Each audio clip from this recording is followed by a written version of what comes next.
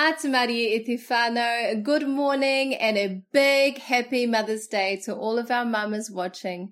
We love you, we see you, and we celebrate you this morning. Thank you so much for tuning in. This month's series is about God, our provider, Jehovah Jireh. My focus is about the seed of provision. 1, where the seed comes from. 2, how to plant it. And 3, what it produces. But first, let's pray.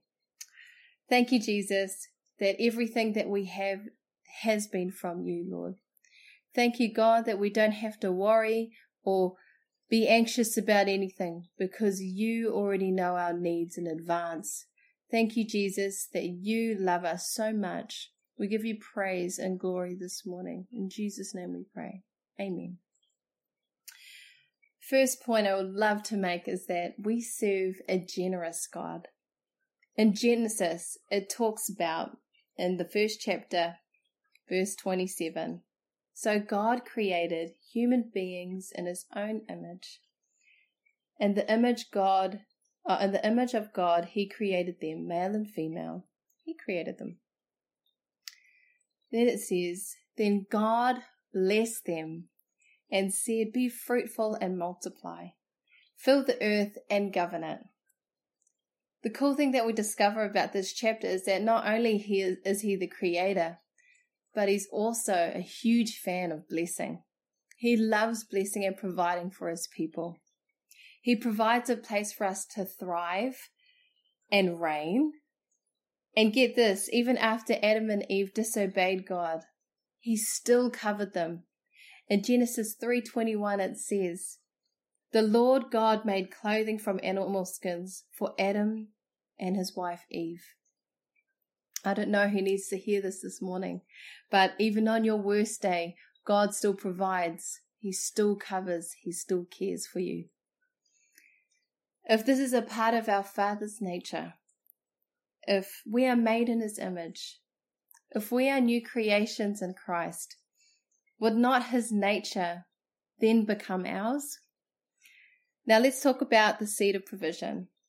In 2 Corinthians 9 verse 6 it says this, remember this, a farmer who plants only a few seeds will get a small crop, but the one who plants generously will get a generous crop. You must each decide in your heart how much to give, and don't give reluctantly or in response to pressure. For God loves a person who gives cheerfully. My husband and I were praying for a car not too long ago. We were praying for weeks, and we just believed that God will provide for one in the right time. My car kept breaking down. He had to save me a few times, but we still believe that God will provide in his perfect timing. Not too long after that, my husband was prompted to give our savings away to someone who God had put on his heart. He called me up and said what I thought, and I agreed. I said yes, absolutely, because God has really shown us in our walk with him how he provides in the most funniest ways, but he just loves to bless his people and provide. So we said, yeah, we're in. We sowed the seed. And almost forgetting about the car, we got a friend call us up and say, hey, would you like a car? Don't worry about paying for it. It's free. Now the car costs about triple of the amount that we were unctioned to give. I just thought that's so God. Not only does he give, he gives more and it gives above. Where God provides, he multiplies. In 2 Corinthians 9, 7-8, it says this, and God will generously provide all you need. Then you'll always have everything you need and plenty left over to share with others. My friend, you are blessed to be a blessing. You are provided for so that you can provide for others also. Where does the seed come from? That was the first one. 2 Corinthians 9:10 says this, for God is the one who provides seed for the farmer and then bread to eat. When you trace the origin of the things that you've been provided. Every blessing you have counted, every moment deemed good, you'll find the fingerprints of God all over it.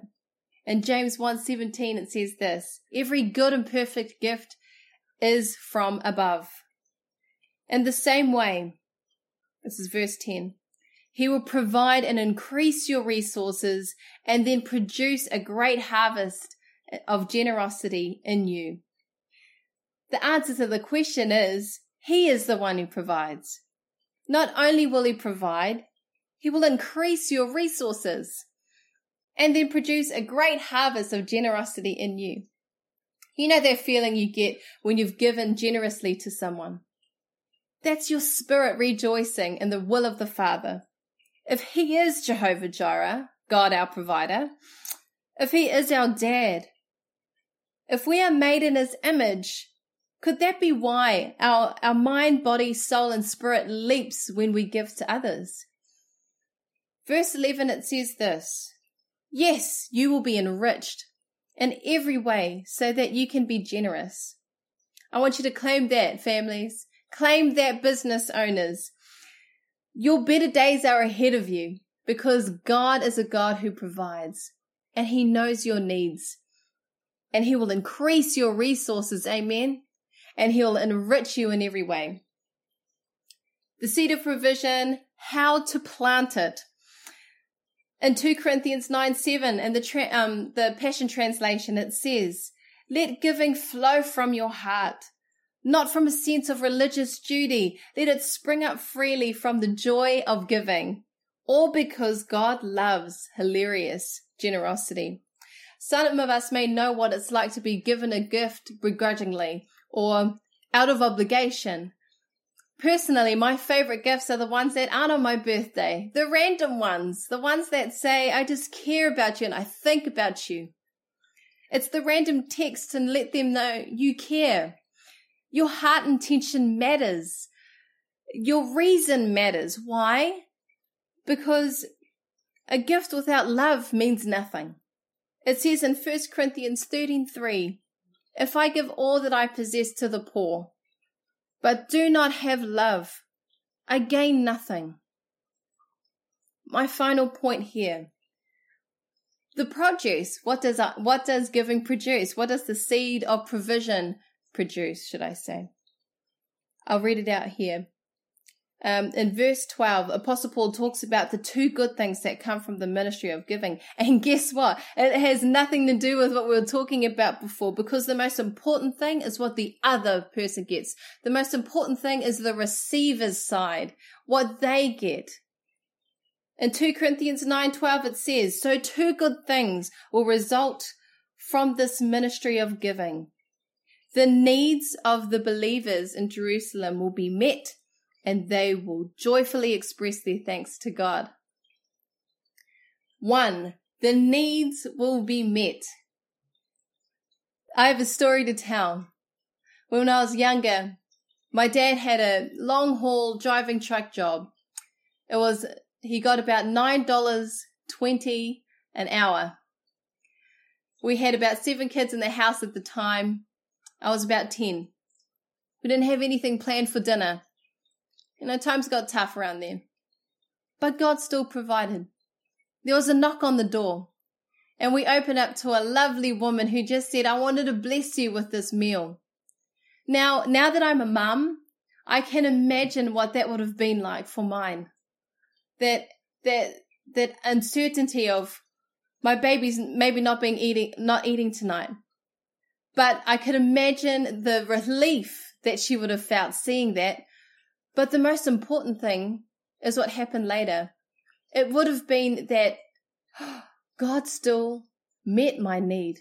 He saw what I needed and He met it. That's the God we serve. He knows where you're at, family. He knows what you need. He knows what we don't have. But when we believe in Him and see Him as God our provider, things will change.